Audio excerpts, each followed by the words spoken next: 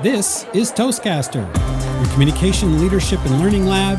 Your host, Greg Gazin, speaker, blogger, author, and syndicated veteran columnist of Troy Media.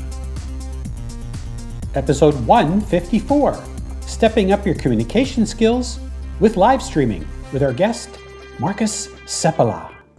Hello, everybody, and welcome to the latest edition of Toastcaster, your communication, leadership, and learning lab. This is your host, Greg Gazin. We have another special guest today. Marcus Seppala is a speaker, event host, and stand-up comedian who brings fun to the corporate stage. He's a two-time TEDx speaker. Marcus draws on his 13 years in executive compensation strategy, as well as his insights from the comedy stage to engage diverse audiences with humor and enthusiasm. When he's not doing all of that, you can catch Marcus on YouTube, where you'll find a plethora of videos and tutorials and an array of different things showcasing his talents and teachings, topics like Zoom streaming, hybrid meetings, video conferencing, you name it, he's there. And he's always showcasing ways that you can become a better communicator and a better speaker. Marcus is based in Basel, Switzerland, where he runs Comedy Basel, the biggest comedy club in town. Marcus Seppala, welcome to Toastcaster.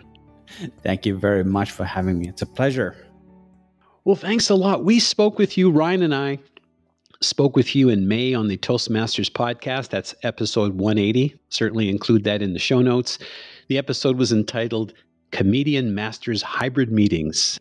Now, Marcus, I appreciate ad nauseum, and I mean that in a loving way, all of the content that you provide, and not just being better on Zoom, but also transporting that in ways that we can become better communicators and better presenters in the streaming environment, because this seems to be the way the world is going. So I do appreciate that. And with all of these tools that we have, I'm thinking, okay, we can become a better communicator overall. We can become a better communicator using some of these tools, but we can also become a better communicator by learning from some of these tools. So I'm assuming that this is what we're going to talk a little bit about today. So before we begin, perhaps for the benefit of our audience, define streaming and perhaps the context that you like to use it in. Absolutely. Live streaming is a mode of communication, which I think has a lot of benefits, but there's different understanding of what streaming means. A lot of people might think of services like Netflix and Spotify when they hear streaming, and it is streaming in the sense that the data is not being fed from your hard drive, but rather from the cloud somewhere. But that's not what we're talking about when I talk about live streaming.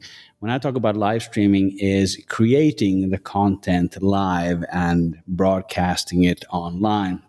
And to places like Twitch, to YouTube, to Facebook, Instagram, Twitter, all these different streaming services that are there. So in brief, for me, it is live content creation. Does this include Zoom by any chance? It could, but I think an important part of live streaming is that it's public. So the way I see most Zoom meetings is that they are not public, they're usually private.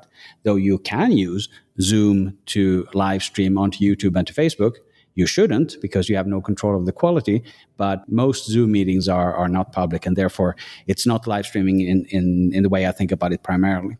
Okay, so hopefully touch upon a little bit of both, because I was just thinking in the back of my mind is that sometimes when there's a special event, people will be attending, perhaps you've been hired by someone to present. Quite often those sessions are recorded and then made available for public afterwards. But what you're saying is we're going to talk primarily about creating that content so that you'll present it live in a live stream, but then chances are you're going to be replaying it back at a later time. So it sounds like there's two different audiences here and four audiences, I guess. There could definitely be multiple ones, but there is one important note that I make regarding recorded Zoom meetings.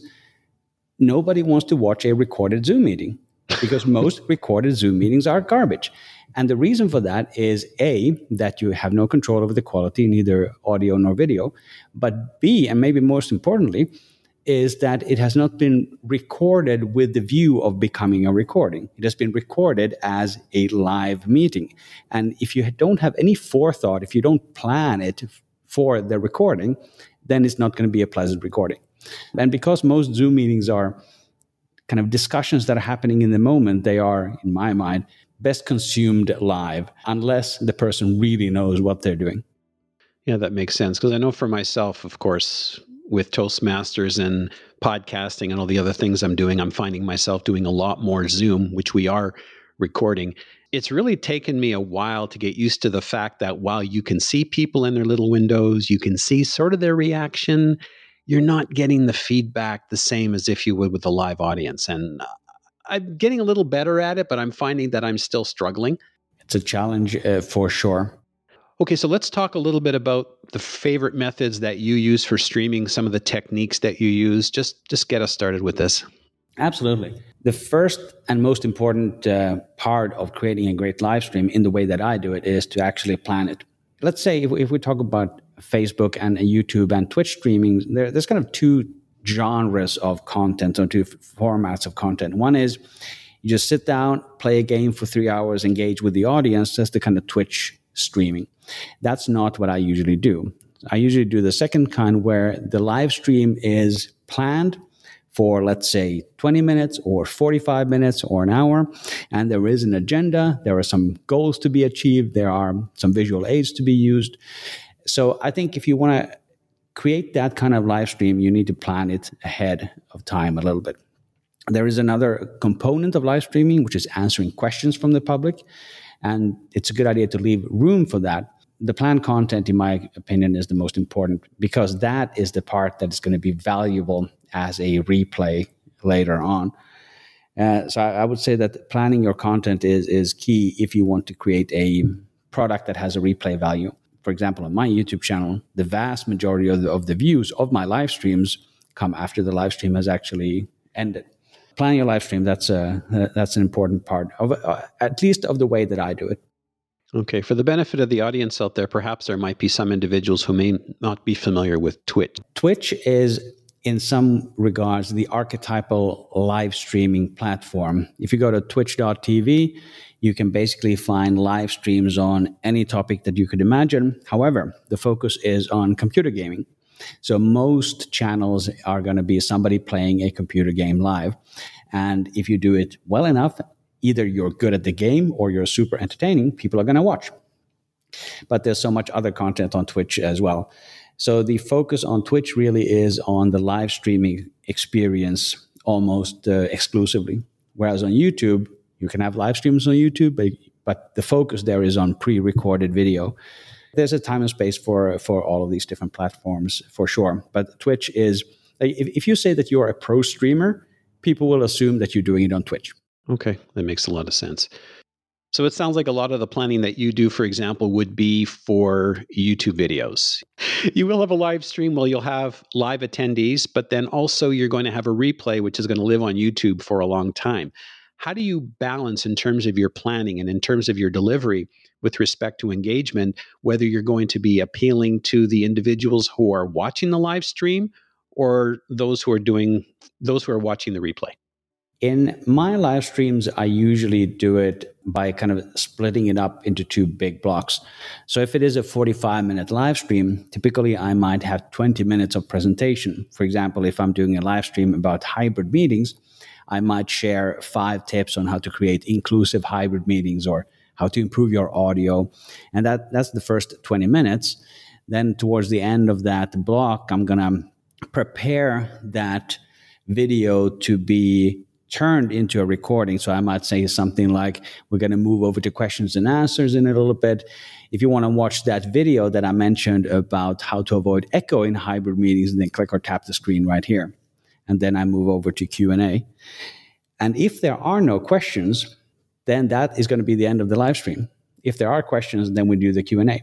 But by creating that little break there, I give myself an opportunity to end the video there in a good way. And the reason why I recommend another video is because it's good to do that on YouTube for engagement. So during that first 20 minutes, there is no interaction with the audience from my side. And then I go into the questions and answers. And sometimes I also allow people to join me in the studio and join me live on video to answer their questions. There are obviously other ways of doing it as well.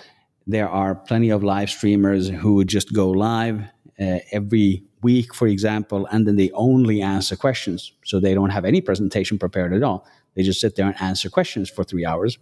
And I usually watch such a live stream every Saturday about YouTube tips.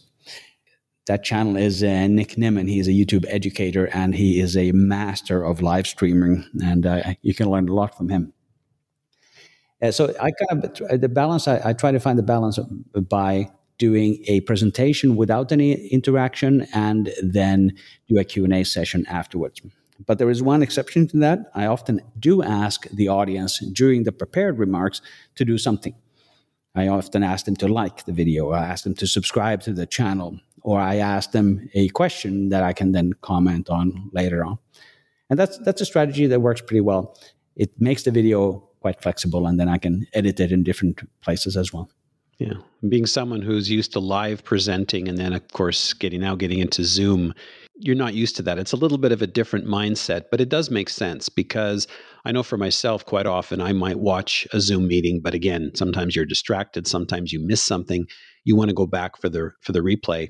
And if you're watching it on YouTube and you're creating it with the thought in mind that there will be people listening to it or watching it on the replay, adding some of those extra elements, asking him to go here, asking him to go there, I think really make a lot of sense.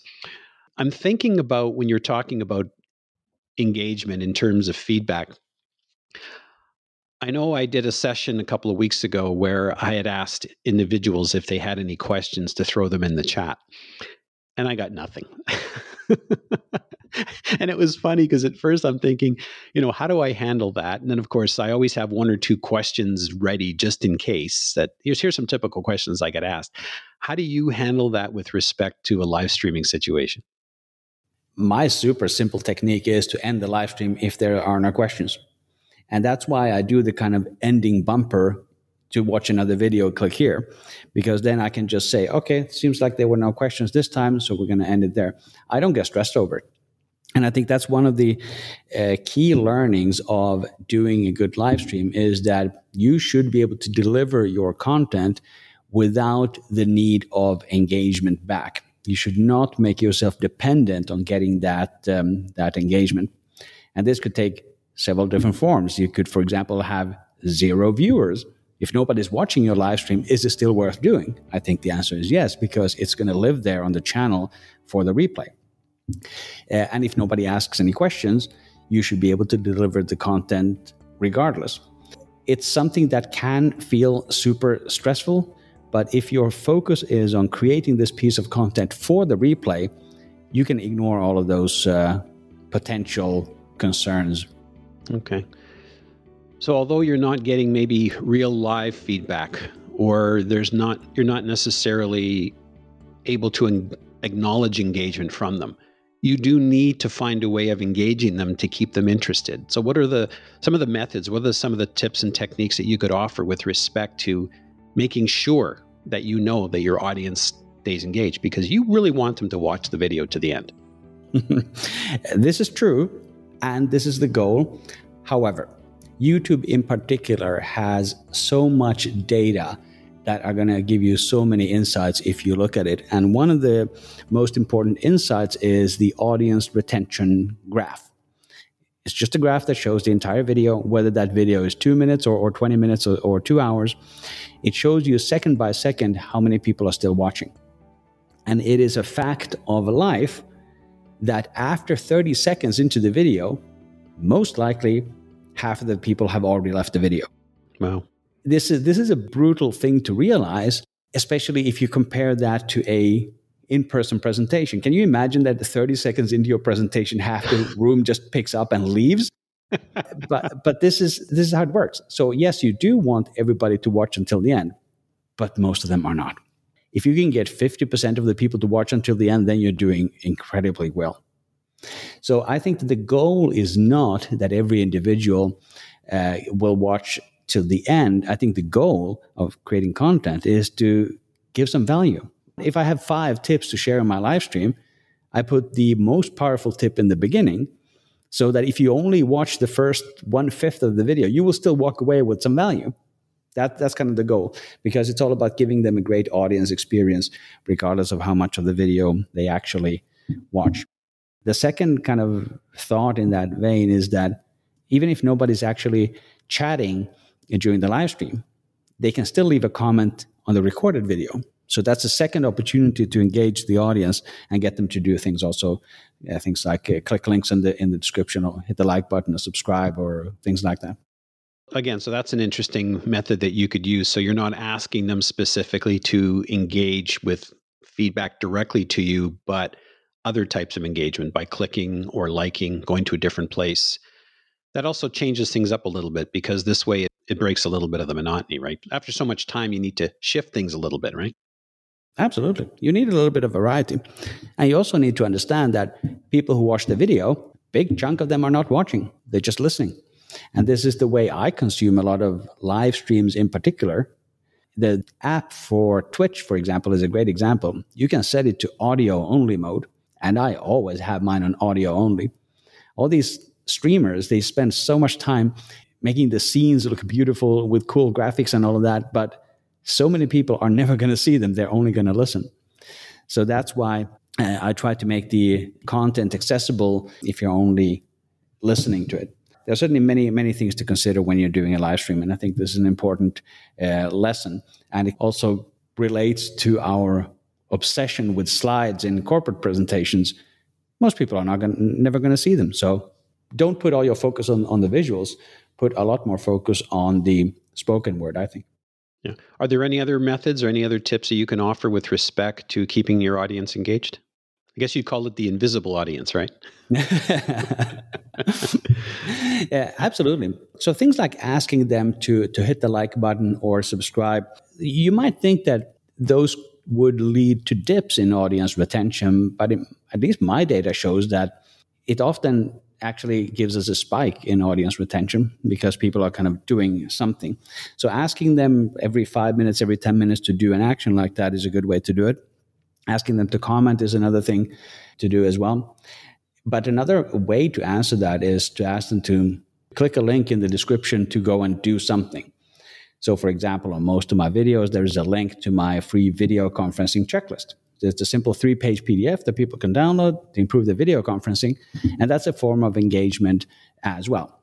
The other technique that comes to mind is something that they call open loops, and that is that you tease a topic that's coming up later on in the live stream, but you're not going to talk about it now, you're going to talk about it later on. That's a good way to keep people watching the live stream.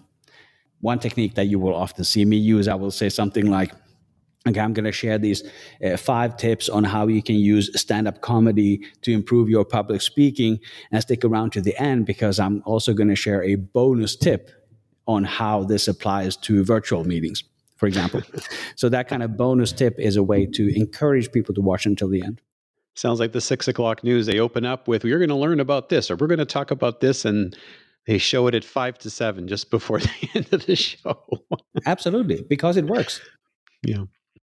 Well, Marcus, you have this great video on YouTube. It's about 30 minutes long, and it talks about a lot about what we were talking here today, plus more communication skills from live streaming. And of course, we'll definitely put a link to it in the show notes. And one section that you talk about was leveraging different skill sets. So you could share a little bit about how that relates to the live streaming? I think live streaming is a great combination of different skill sets. So if you do like doing other types of public speaking or communication, you can bring those into live streaming as well. Live streaming may be a little bit more challenging in some aspects, but you can get a lot out of it as well. If we look at public speaking, like classical public speaking when you're doing it in a room, live streaming is a little bit like that, except you don't have an audience there in the room. And usually there's no recording. Typically, a live stream is recorded as well. And live streaming is also a little bit like video conferencing, because you're using the same tools. You are using your camera and your microphone, all these tools, and live streaming software is pretty similar to Zoom and these other things. But the difference is that a typical Zoom meeting is not public, whereas a live stream is. I also compare it to doing stand-up comedy. It's live performance. You're trying to get people to engage, but you don't get this immediate feedback that you get in the comedy club.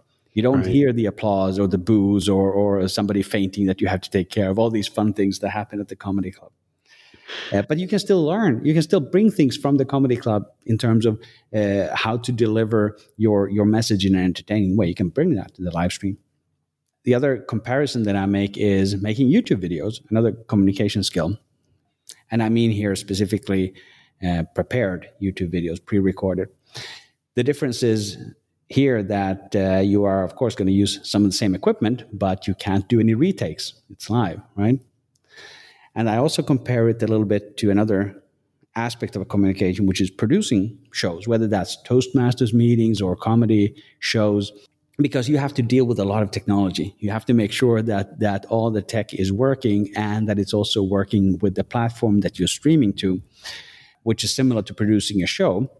But here, you're also performing, which adds that extra layer. So you're both the producer and the performer. If you are comfortable in many other communication disciplines, you can bring aspects to it to live streaming and definitely benefit from that. But if you want to take a more sarcastic view on it, I would say that live streaming it's live, it's public, it's lonely, and it's dependent on tech, which makes it such a big challenge at the outset. I recommend anybody to give it a go. You can learn a lot by live stream. As you were speaking, the image I had in my head was a juggler. At first, I was thinking the word multitasking, but then I was thinking the word juggler. Now, a lot of presenters, especially those who are newer, they're probably thinking, okay, well, I need to get this content out. I need to engage the audience. I need to make sure that I appease the planner if that's what the situation is. And I'm thinking, okay, now you're worrying about your camera, you're worrying about your mic. I mean, how do you balance all this technology and still remain connected to your audience and make sure that you get across the content that you want to get across? I have two answers to that. One is, the simple answer is that you prioritize. And the thing you prioritize is the content. If you are providing value, if you're providing helpful hints, insights, you're providing entertainment, whatever the value is, whatever the goal that you're trying to deliver, so long as that is valuable, and people can at least understand what you're saying, then that's more important than everything else. So content over everything is the first answer to that question. The second answer to that question is that at the last comedy show that I produced, we actually did have a juggler performing. And I had never really met a professional juggler before that, and we had a couple of good chats about the juggling world. He said something about risk-taking that really stuck with me. Because he was saying that on the stage, of course, you want to make as good an impression as you can. But at the juggling conventions, that's where you take all the risk and you try these insane new things that are absolutely never going to work, but then they will. And you have this super supportive community of other jugglers who they're going to cheer you if you drop your gear, for example. And in many ways, live streaming is like that. People do want to see you succeed, which is actually kind of similar to Toastmasters as well. People do want to see you succeed. They want you to be successful and deliver the content. So if you have a technical problem, it will be stressful for you, but the audience is not going to care. And if you back up after 1 minute or 5 minutes or one day, people are going to be super forgiving and super relaxed about it. And that's interesting because quite often when you're on the live stage, you might listen to a speaker whose content is phenomenal, but yet their delivery method is in such a way that you just really want to tune out. So it sounds to me, what you're saying is that it doesn't have to be perfect. The audience is a bit more forgiving in this particular environment. Well, it's not going to be perfect. You can assume that something will go wrong. Just deal with it.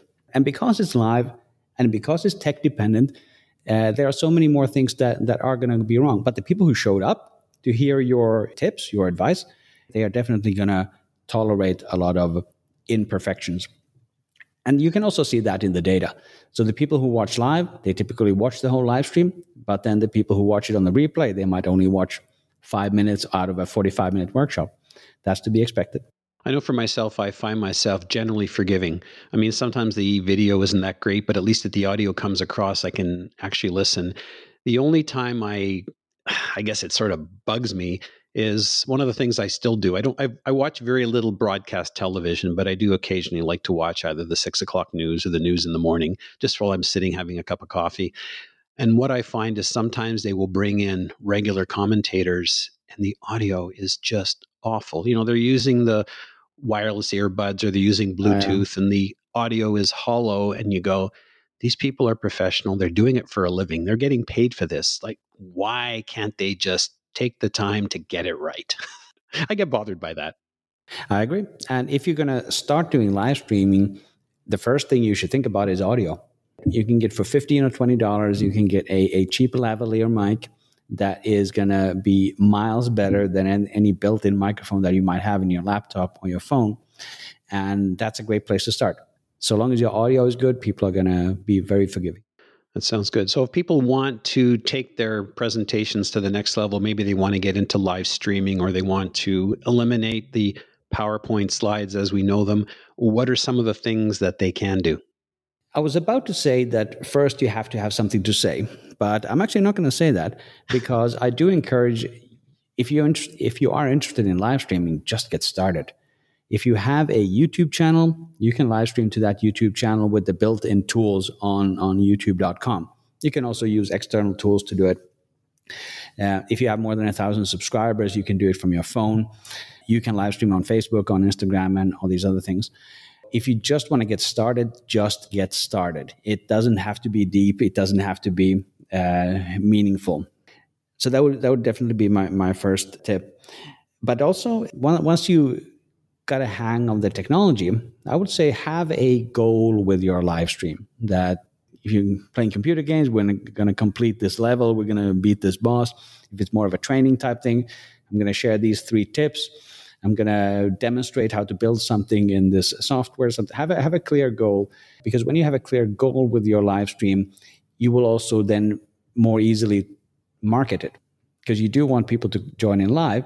If you have scheduled it, let's say a week in advance, and it has a clear title, a thumbnail that indicates what it's about, if we're talking YouTube specifically, then people will join up just because there's something interesting there. Just get started is my main recommendation. You're going to enjoy it, and you're going to learn so much. Are there 1 or 2 specific tools you can recommend people get started with? The easy access is to just do it from your phone. So if you're doing it on Instagram, for example, you can just click Go Live. You can do the same on Facebook. The tools that I use I use two tools in principle. OBS Studio is one of them. OBS Studio is a live streaming software. And the traditional way of using it is that you create these scenes. We can do it with just one scene, but that scene might, for example, have a camera, maybe some overlay, some text or graphics, either in front of you or behind you. And then you put in the data that YouTube gives you, or Facebook, or whichever, or LinkedIn, whichever platform you're using. You put in your stream key in there, and once you press start streaming, you will go live. OBS Studio can be intimidating. It's not a user-friendly piece of software. It is extremely powerful. I use it for everything, but it is easy to learn, but it is also a little bit intimidating. So OBS Studio is the classic way to live stream. That's what most live streamers use, or a version of it. However, these days, especially in the last couple of years, web-based live streaming studios have also made a big impact. So the biggest ones are things like StreamYard and Restream, and then the one that I use is called Melon. And what Melon is, it's you just go to a web page and you can build your scene on that web page. You can click and add your camera with one click. You can add a logo with one click. You can add banners, and you can play video clips within that thing once your live stream is live. And then you can also very easily add guests. And by the way, if we're talking about engaging the audience, adding guests can be a very powerful way to do it. So these web-based live streaming services like StreamYard, Restream, and Melon that I use, they are super beginner friendly, because all you have to do is go to the website, add your camera, click go live, and you're done. And the way Melon markets it, you can go live with 5 clicks. Those web-based live streaming studios are a great place to start if you just want to get online. Then if you want the more complicated answer, I actually use both. So I use OBS Studio to create the scenes, and so I can easily switch between my slides and not slides. and then I use the virtual camera in OBS and stream that to Melon. Then I use Melon to stream the whole package to YouTube, Facebook, and to Twitch at the same time. And the reason why I use Melon for that is because it makes it easy to stream to multiple destinations, and it also makes it easy to share my screen and to invite guests. So I'm kind of combining the best of both worlds there. But don't make it too complicated. That would be another important recommendation. Okay, folks. Well, that was the technical portion of our presentation, of our recording here today. I was just thinking having a tool like OBS or one of these other tools so that, let's say, for a lot of us who are still using Zoom, just to be able to get rid of the let's share my screen and show the PowerPoint and replace that with, well, let's have the slides, but perhaps have my face somewhere on the screen, perhaps even a little titling on the bottom. I think that would be a really, really, really good start to sort of change things up just a little bit. Absolutely. Like I mentioned, I use OBS Studio for everything. So I use it for live streaming. I use it for creating videos, like pre-recorded videos, but I also use it for Zoom video conferencing. So when I'm on a Zoom call, I run all of that through OBS Studio, both audio and video, and that allows me to share slides in a much more captivating way. Specifically, that I have half the screen is my video and the other half is the slide. And that's something you can only do with tools like this. I love seeing that in your videos. And in fact, we will put in the show notes a few links to some of your videos. Actually, we'll just put a link to your main site so that people can certainly find you. I am kind of curious, as a Toastmaster and as a person who's always trying to improve my communication skills, what are some of the things that you personally feel that you've improved upon by using all of these tools, by doing live streaming, by doing YouTube videos, by all these other types of things? What are some of the things that you feel that you've improved personally? I like that question because it's something that I have thought about a lot. But the most important answer to that question is that I've learned to get straight to the point. As I mentioned before, the drop-off in a YouTube video within the first 30 seconds can be 50%.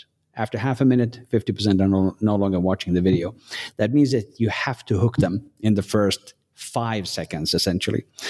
And one way to do it is to make it super clear what the topic of the video is. In this video, we're going to share 5 tips that will help you improve the audio in your hybrid meetings. Okay, a clear promise. Or you could even start with the first tip. You could say, tip number 1 for improving your hybrid meeting audio is to eliminate audio feedback. Here's how you do it. Disconnect the audio on the phone.